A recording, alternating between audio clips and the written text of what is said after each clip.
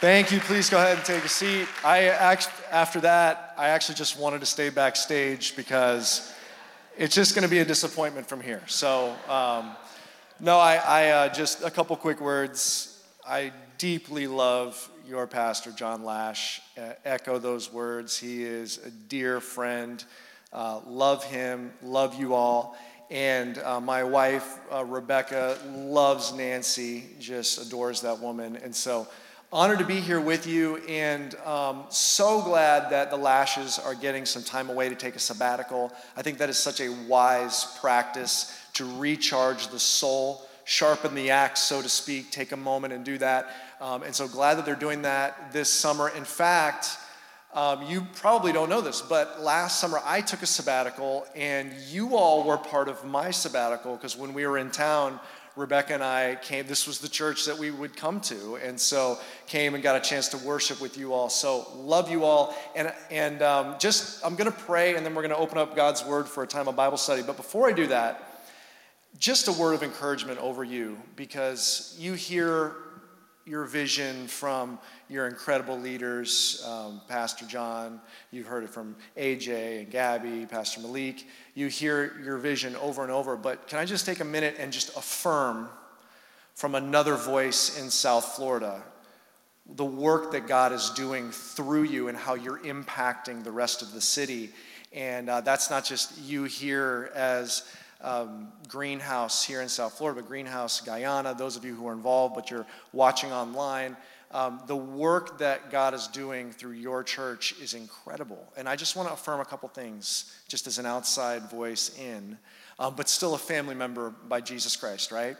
But from the outside, and let me just affirm a couple things. First of all, this is what the South Florida church knows about Greenhouse, is you have a true, deep, authentic empowerment by the Holy Spirit. That's something that God is doing here, something the Holy Spirit is doing here. There is the work that's expressed in a couple ways through the miraculous works that he's doing in and among you, in your lives, among your micro churches, in your prayer meetings. We celebrate as the church watching how the Holy Spirit is working through you. He also does that by your authentic, genuine, just, straight love for Jesus. That's a work for the Holy Spirit. Second thing I just want to affirm that the outside South Florida church knows about this church and celebrates is your generosity is leading the way. The vision of this church to give so generously back out of these walls, that is not normal. That is gospel-inspired generosity, and that's due because of the vision seeping down into you as family. So you're generously giving so your church can give back out. Keep going. You're setting the tone. You're challenging the rest of the South Florida church by what you're doing here.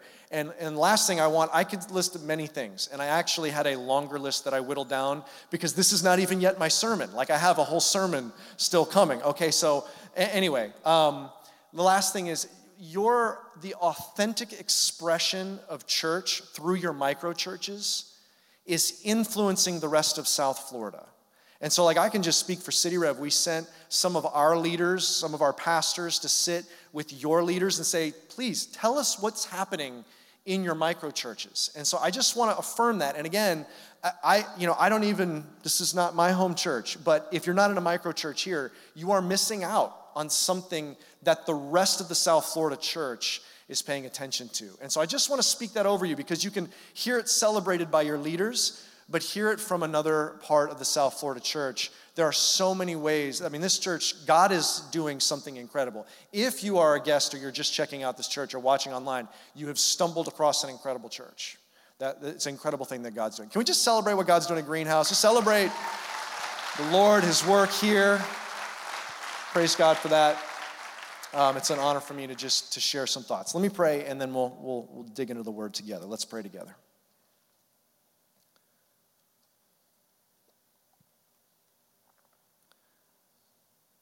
Holy Spirit, we invite you in.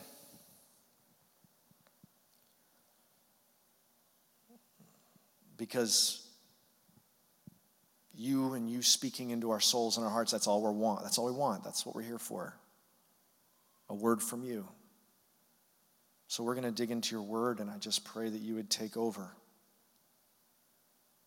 we open up our hearts and we just surrender. We say, Jesus, we love you so much, we don't hold anything back, so please show us. What do you want us to hear? We believe that this morning, like every time we set aside time to gather weekly as a church, we believe you have set aside this time to speak into our hearts, so we give you this moment. I echo what Gabby said. Lord, we ask that whatever you want to do would bear fruit from today, would bear fruit for many years to come. But just may it be you, Holy Spirit, would you speak? And we surrender to that work in Jesus' name. Amen. So as we're launching into the summer, many of you probably at some point will go on a vacation. My wife Rebecca and I have set aside kind of our vacation plans, going to go see some family up north. And so we've got those plans. Maybe your vacation plans, you're going to go camping. Maybe you like camping. I mean, people like to go camping in here. Anybody? A couple of you. Some half-hearted people like, my family makes me go. Okay, it was like a half hand.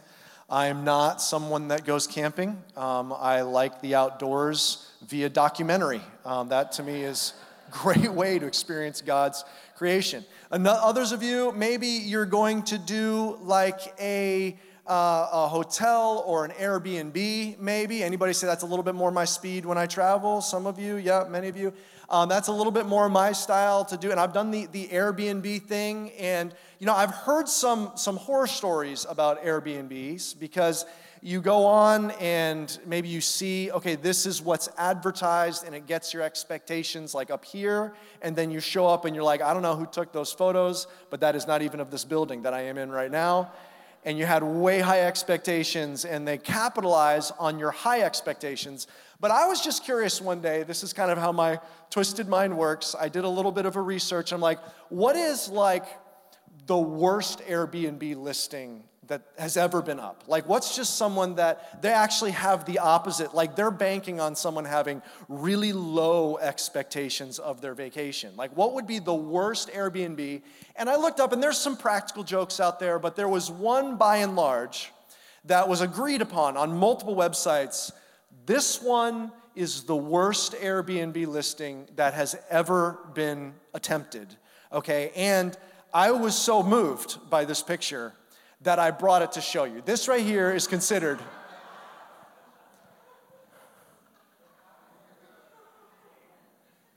like, that's creative right there. Like, I look at that and I'm thinking to myself, like, at least some kind of flooring. Like, I would have thought like a roof of some kind, like having a roof over your head. Like, that's not just a metaphor for something. Like, that's a real literal thing. Okay, and actually they got this taken down. And I love how Airbnb contacted them with just such tact. But they said, this listing had to be removed for not meeting our occupancy standards. In future, be sure to pick a place with 4 walls, running water, and a little more privacy. And I think that's a tactful way to say, you're crazy. What were you thinking? Okay. Their strategy for renting that space had to be, we're capitalizing on really low expectations. Someone that wants to spend $5 to stay in a place, like really low expectations. The reason I tell you this story is because the text that we're going to look at is one of those difficult sayings about Jesus. As we're reading through the book of Matthew, and as Greenhouse, you're working through Matthew and looking at these difficult sayings that Jesus said, you're saying, hey, look, if Jesus said it, we're not going to dumb it down. Jesus said it. I want to know. I want it straight, exactly how Jesus said it. I want to conform myself to Jesus and his words, and I want to work it out in my life. If Jesus said it, I'm not going to reduce it, reshape it to me. If he said it, that's how I want to hear it. And so as you're walking through this series, a passage in Matthew that I want us to take a look at is one of those sayings. But here's the way it challenges us. It challenges our really, really low expectations.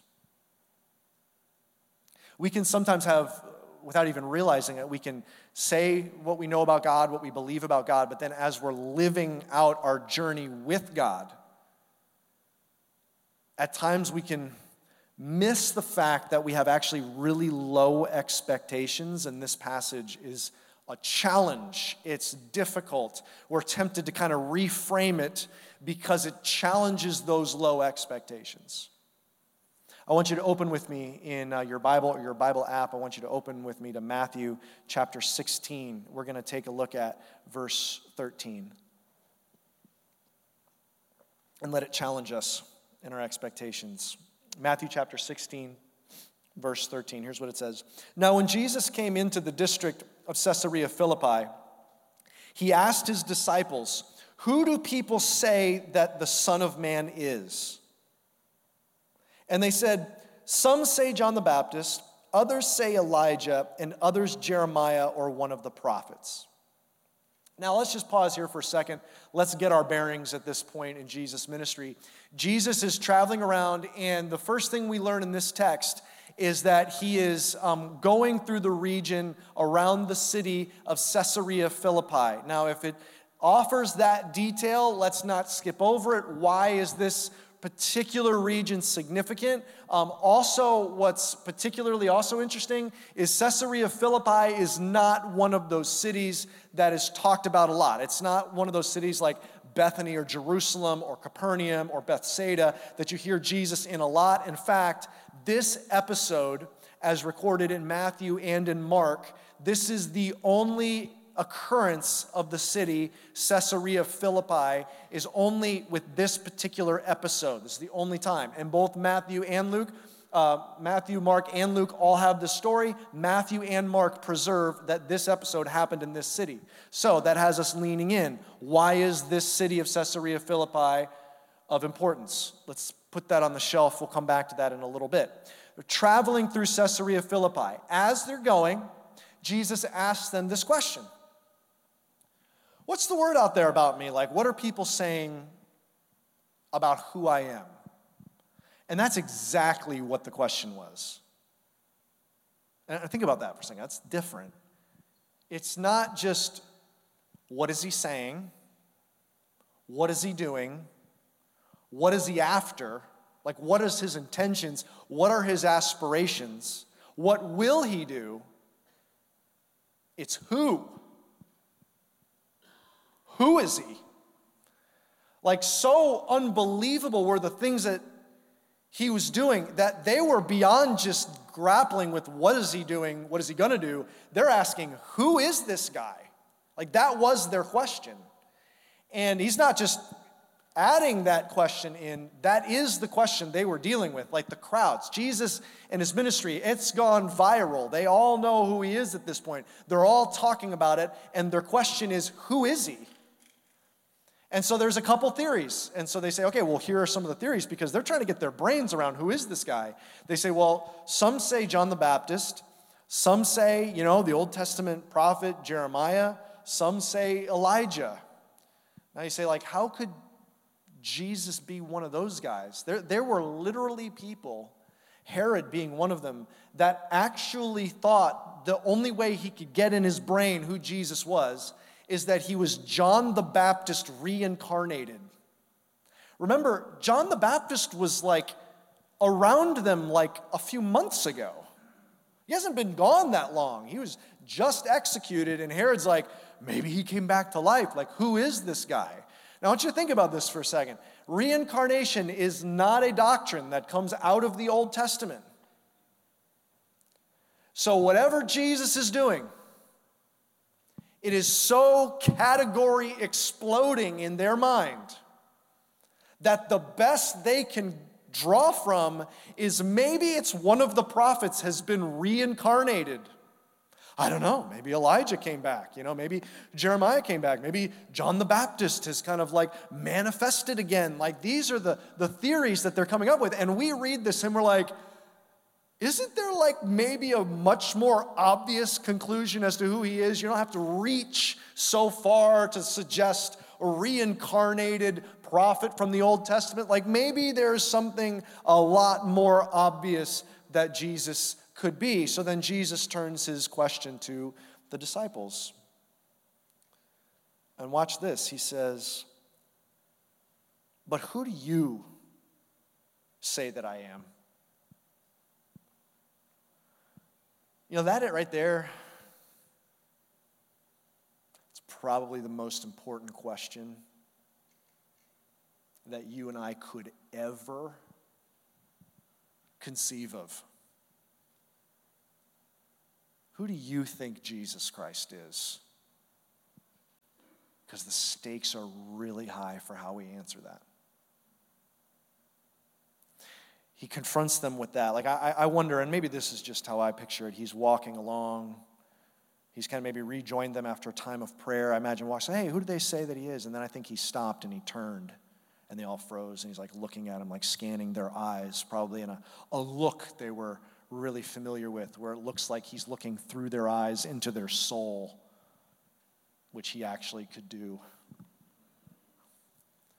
And I wonder if with just a penetrating gaze, like only the one that's holding their molecules together could do, he said, but who do you say that I am? And maybe their throats dried up. They kind of shifted uncomfortably, wondering who should speak, but one of them spoke up. Verse 16. Simon Peter replied, "You are the Christ, the Son of the living God." And Jesus answered him, "Blessed are you, Simon Bar-Jonah, for flesh and blood has not revealed this to you, but my Father who is in heaven." You got to hand it to Peter. He nailed it. Now, it's going to be a rough day for Peter because he's going to be flying high here. Sounds like he got it right. I mean, he did. You're the Christ, the Son of the living God. The very next verses after this text we're looking at today, he's going to start saying, and I've got to suffer and die, and then I'll be risen again. And Peter, kind of maybe riding high on his recent declaration, pulls Jesus aside and said, Jesus, don't be talking about dying. That's bumming everybody out. And then Jesus says, get behind me, Satan. Okay, which is kind of rough. It's hard, you're riding high one moment, and then, he's down. So this is emotional roller coaster for Peter. Okay, but in this moment, he nails it. You're the Christ. That means the Messiah. You are the long-awaited Mashiach from the Old Testament that we've been waiting for, the anointed one, the promised one. You're the one, the seed of the woman who will crush the head of the serpent. You are the one that will be on the throne of David, the branch from the stump of David that will reign for all time. I mean, this is a massive, massive statement. I mean, the one that they've been waiting for from the beginning, he's saying, that one is here now. I get the privilege of walking along in Caesarea Philippi with that guy that every generation from Abraham has been waiting from, and the one that was promised through the line of Judah. Like that one, I get the privilege of walking next to him. You are him. And not just the long-awaited deliverer Messiah. You are the Son of the living God. You are God incarnated in the flesh, the Emmanuel, God with us, tabernacling around with us. You are housing the presence of God because you are the Son of God in the flesh. Wow. Pretty big statement, Peter. You are the Christ, the Messiah, the Son of the living God. Now we look at that and we say, yeah, man, why are you thinking it might be Elijah or Jeremiah or John the Baptist? That's crazy. Clearly he's the Messiah, but look what Jesus says. He says, and you wouldn't have gotten that if the Father hadn't revealed it to you. It's so profound who Jesus is. It's an act of the Father to reveal it into our souls. That's who Jesus is.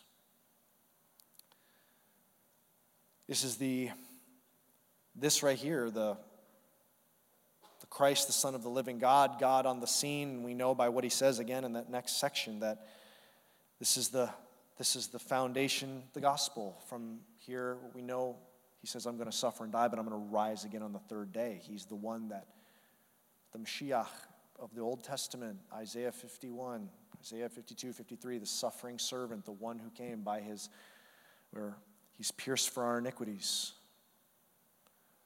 He is By his stripes we are healed. He will take away our sin. But look what he says next. Let's pick it up in verse 18.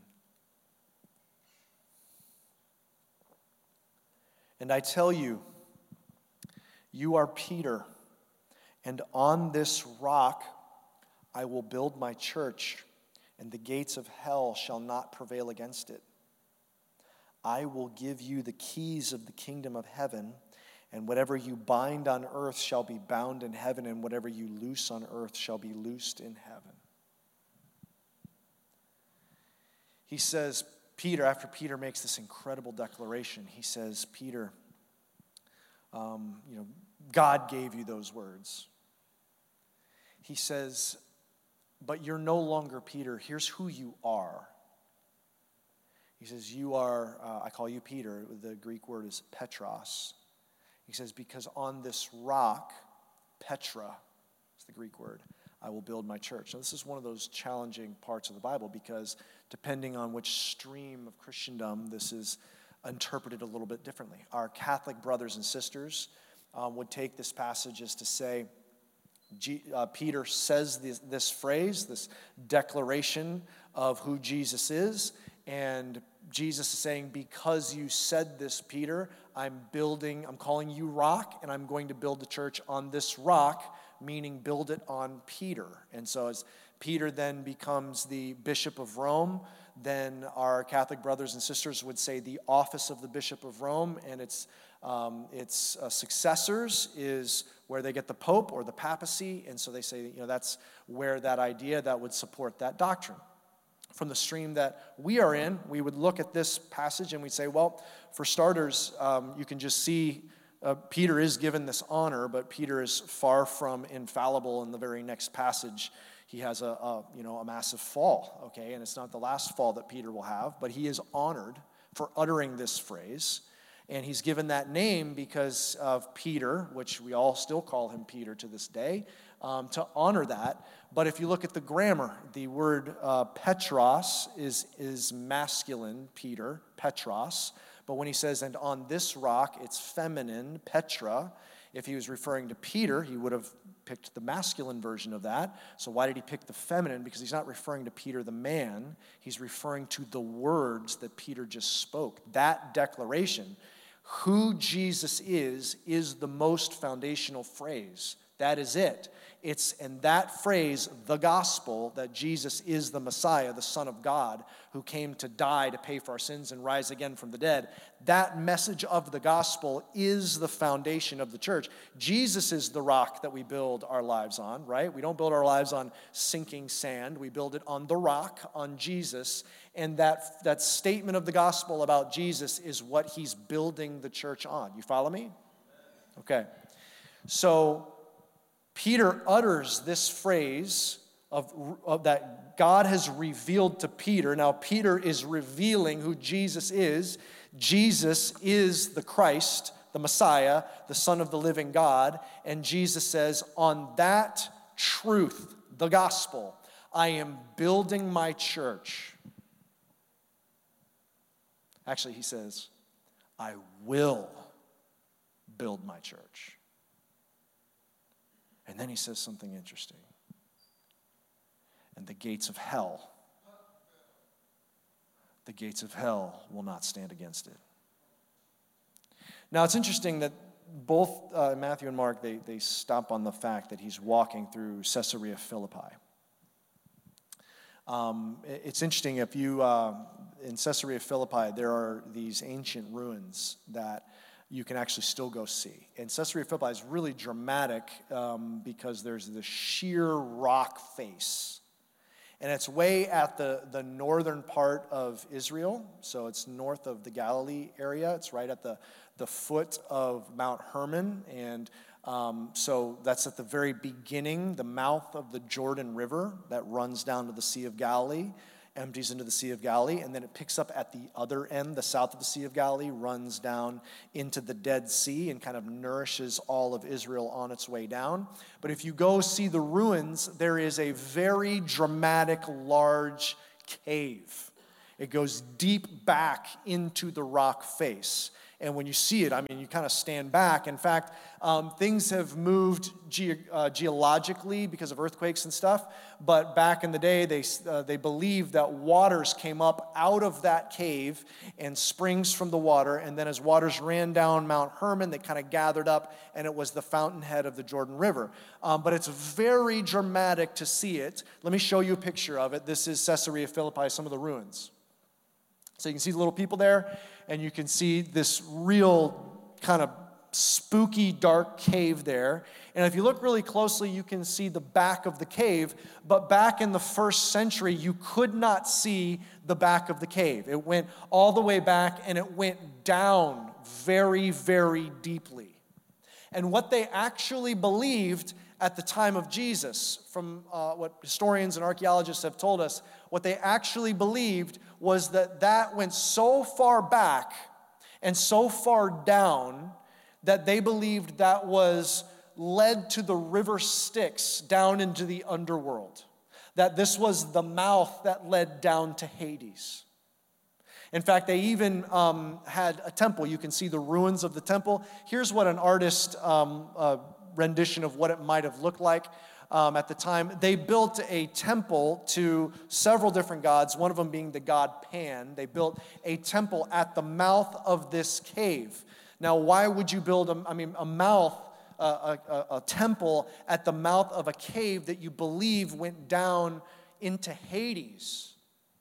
I mean, you can imagine kind of the dark type worshiping practices there. You can imagine as Jesus and his disciples are kind of walking through this region, you can imagine just feeling the darkness of being in a place as they're approaching, and they can see this rock face and see this temple at the mouth of a place that they worship and celebrate that goes down to Hades. You can imagine just kind of the darkness of that worship practices there, that heaviness, that oppressiveness that might be kind of weighing down as they're coming near this space.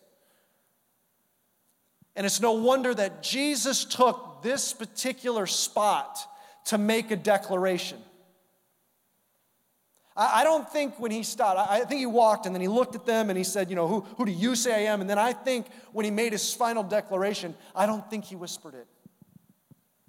I don't think when he made his final declaration, I don't think he just said it to him. I think he looked over at this rock face. I think he looked over at this temple celebrating the mouth that goes down to Hades, the gates of hell itself. I think he looked at it and mustering up all of his fury and anger for the idolatrous practices that sweep through among his people. I think he looked and he shouted and said, "And I will build my church, and the gates of hell themselves will not stand against them."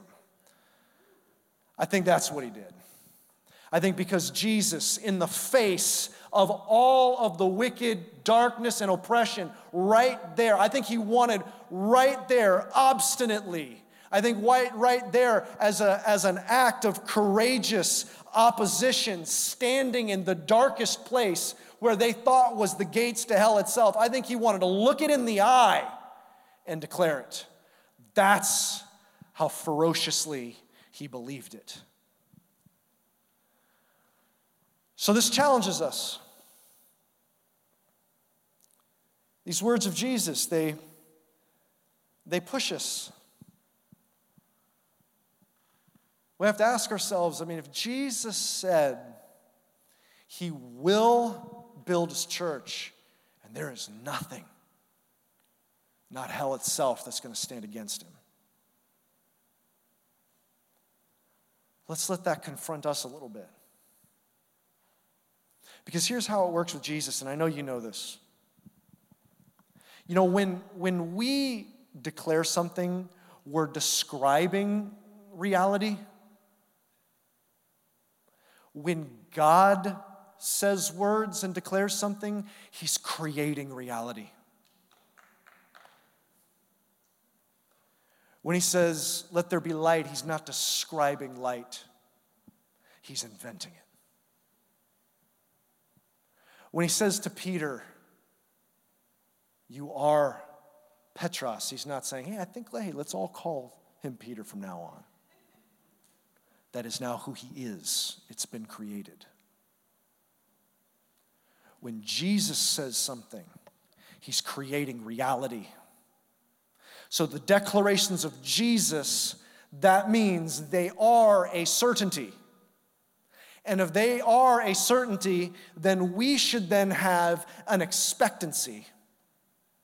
We should have an expectancy that if Jesus said it, he creates reality, then it is as good as done because he's spoken it out. He's not predicting it. He's not pretty sure it's going to happen. He's creating that reality. So if he's declared it, it's a certainty. So then we must have expectancy. And there's a word in the Bible for us having that kind of expectancy.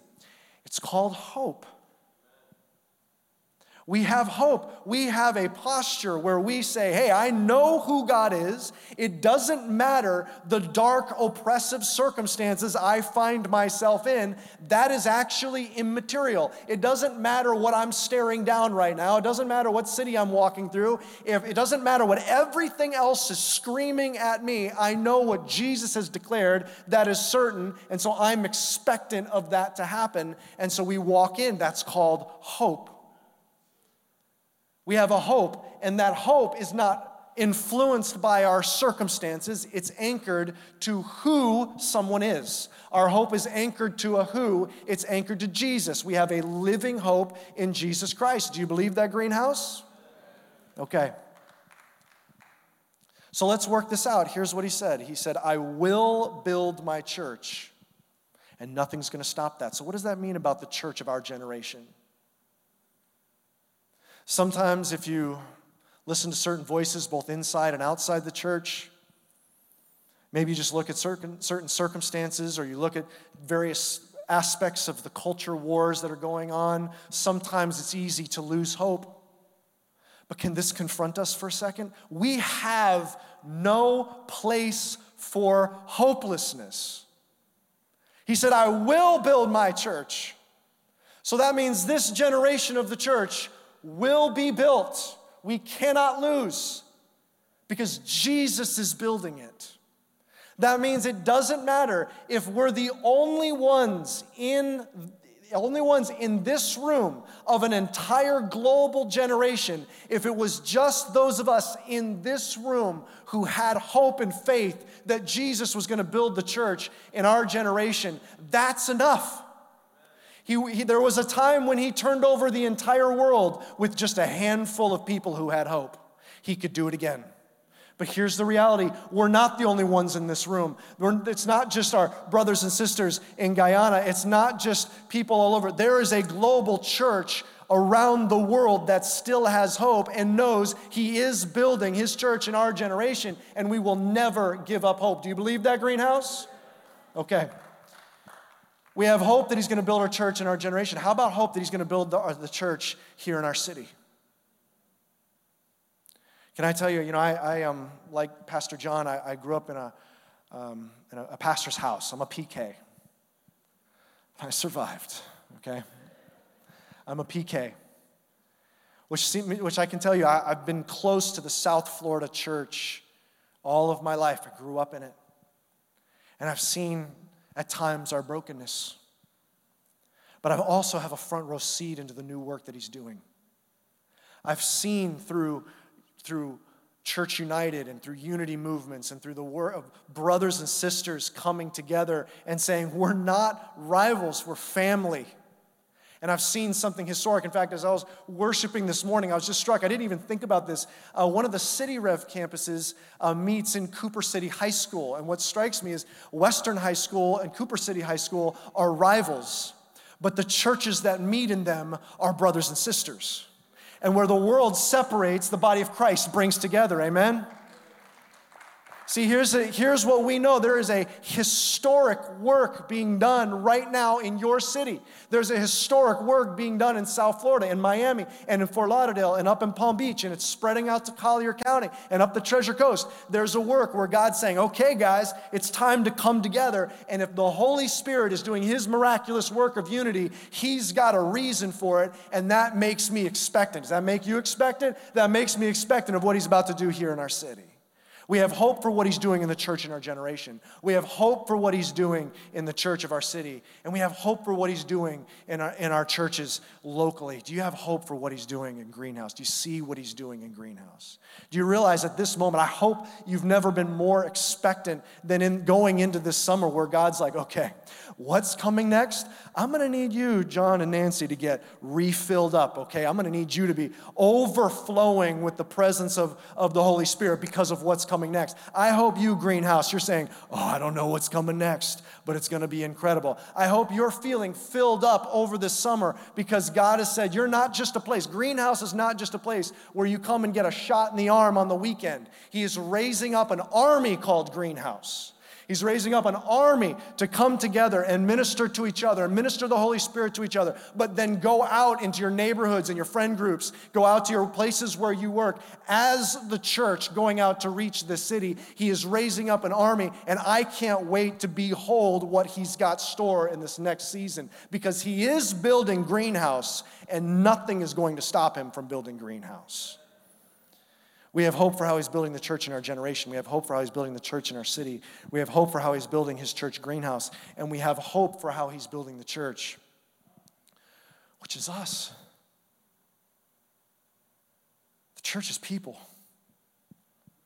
You know this. It's not a brand. It's not a 501c3. It's not a time slot on Sunday morning. It's you. You're the living stones that make up the holy temple that he's building in this city. You're the parts of the body. You're a kingdom of royal priests. That's who you are. It's you. So if he's building up us together, that means he's building you up. That means nothing's going to stop what he's doing in your life. See, I wonder if this is where it breaks down. Because sometimes it's easier to see what he's doing like at my church than to see what he's doing in my life. You say, Pastor Roby, if I'm honest, you talk about expectancy. I had expectations. I've had things I've held on to in my life, and I believed God for them. But now I'm suffering disappointment. It was that medical issue that we prayed so hard about. I know he can heal. I've seen it. But he said no. I had expectations, and I'm struggling with disappointment. You say, I believed that this relationship was the one, and then it fell apart. The dating relationship fell apart. The engagement fell apart. The marriage fell apart. I'm still struggling. I've got disappointment I'm still working through. You say, I believed. So I'm raising my kids that they would walk in the way of Jesus, and there's one that's not, and I can't pray any harder. I have no more tears to shed. I'm still struggling with disappointment. Yeah, I believed God for that promotion, but I didn't happen, and now I'm still stuck here, and the bad guy got it. I believed God for my finances, and I'm still struggling. You say, look, here's the problem. I have hope, and it's easier to sometimes feel hope for his church, but what about me? I'm struggling. And you say, if I'm honest, it's the fact that I had expectations that he didn't meet, and I'm struggling and disappointing, which is kind of making me a little bit less believing for what he's doing for my church, and a little less believing for what he's doing for my city. And I struggle to get passionate, excited for what he's doing in the church of my generation. I'd be on fire, but I'm struggling with expectations that he didn't meet. Can we let this confront us today about low expectations?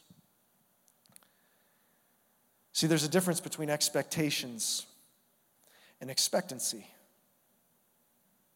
Expectations are particulars. They're specifics. I have specific expectations that I want for my finances, for a specific relationship, a specific promotion, a specific medical issue. It's particulars that I'm expecting God to do specifically. Expectations are particulars.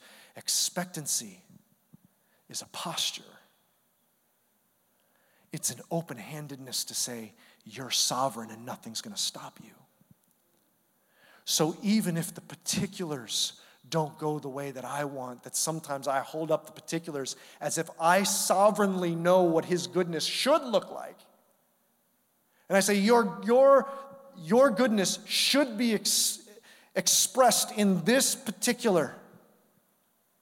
And God says, but true faith and trust that I'm sovereign means you surrender the particulars, but you maintain the posture. Surrender the expectations, but maintain the expectancy. Because here's what you know.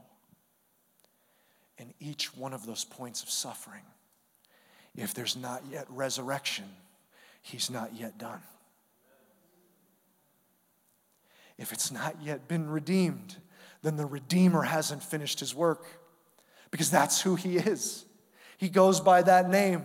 He's the Redeemer. He redeems. He raises things up. He resurrects them in his time. And while we surrender the specifics, we still say, even still, I wait for you, because I know that if you did not withhold your own son, how will you withhold anything from me? I know that you will work all things together for good. I know that all my circumstances, all of it looks like that you aren't good, but I know what you declared. And if you declared that's who you are, then I believe it. And I have a posture of expectancy and waiting for resurrection in this part of my life. See, here's the question that we have to ask. We go all the way back to this. Here's the question. Who do you say that Jesus is? That is the question. And if you know who Jesus is, you can surrender the particulars and maintain the posture. If you know who Jesus is, that is the whole question. Can I remind you who your Jesus is? He was the one that saw a woman bent over for 18 years. Staring at the ground, back broken, and no one could possibly heal her. And with one touch, she was healed, with no physical therapy needed. Can I tell you who your Jesus is? There was a woman who was bleeding for 12 years, weakened and ostracized from her community. She was completely without hope. Hopeless. No doctor could do anything for it. And all she had the strength to do was to push through the crowd and reach for the hem of his garment. And just that act of faith, he says, my daughter, faith has healed you. That's who your Jesus is. Can I tell you who your Jesus is? It was his friend Lazarus who's gasping for breath on his bed saying, please call Jesus. If only Jesus could be here, I could be healed. And he's gasping and choking, and in his final breath, his eyes go dark with no Jesus showing up, because he couldn't yet conceive of the fact that Jesus didn't need to be there when he was alive to still raise this man back to life. And the next moment, his eyes come open, shrouded in the grave clothes. He pulls them off and comes hobbling out of a tomb. 4 days later, Jesus has risen him from the dead. That is who your Jesus is. Can I remind you who your Jesus is? Your Jesus is the one that's from all the way in the beginning. He's the exact imprint of the nature of God. He's the one that is holding all things together. It's by him and through him. It is all for him. He's the one who surrendered to the point of death, even death on the cross, so that God has bestowed on him the name that is above all names, the name of Jesus. And at the name of Jesus, every knee will bow and tongue will confess. That is who your Jesus is. He's the one that holds all history. And can I remind you, he's the one that holds the future, so that at any moment, maybe before we're done worshiping today, there will be a shout and a trumpet from heaven, and the sky will roll back like a scroll, and come screaming out of the heaven will be your Lord and Savior Jesus, eyes aflame with fire, and his words like a sword to strike down the wicked. And he will come to claim his bride for his own as the mighty, victorious Jesus that he is. That is who your Jesus is. Can we celebrate your Jesus today? That is who your Jesus is. And if that's who your Jesus is, then you can have hope in your circumstances. You can maintain and wait for Jesus to do his redemptive work. You can have expectancy for your church. You can have expectancy for your city and expectancy for our generation, and maintain that posture of hope, because that's who we have. We have a living hope. Let me pray over you. Would you bow your head and close your eyes?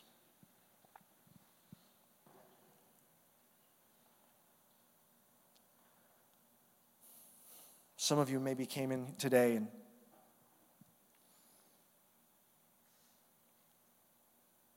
maybe said, I believe in God.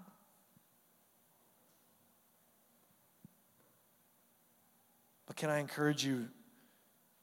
Honestly, the Bible says this. The question's not, do you believe in God? The Bible says even the demons believe in God. Who do you say that he is?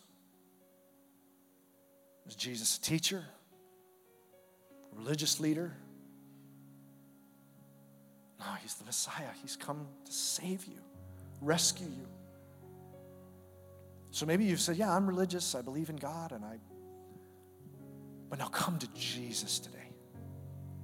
Put your faith in the Savior who died for you. He paid for all of your sins. It's not about believing in God and trying to be good enough to get to heaven. It's believing in not what you do, but what Jesus did to save you. Put your faith in Jesus today. I want to lead you in that moment. If you want to put your faith in Jesus today, then just simply right there where you're at, just silently surrender. Make this your silent prayer to Jesus. Say this. Just repeat these words silently there. Just say, Jesus, I surrender to you. You're my Messiah. You saved me. You forgave my sin by your work on the cross. And I make you my King. Lord, I pray over Greenhouse Church. Thank you for my brothers and sisters. These incredible, mighty warriors filled with the Holy Spirit, commissioned to reach South Florida for your kingdom. I pray in the name of Jesus a mighty work in them in this time that they meet on Sunday mornings, in their micro churches. But I pray in their homes, would you do a mighty work, Holy Spirit. I pray for a mighty work that you would do in their neighborhoods and their friend groups and their influence online, a mighty work that you would do at their workplaces. Send them as ambassadors for you, King Jesus. And may they bear great fruit here in South Florida. In Jesus' name we pray. Amen.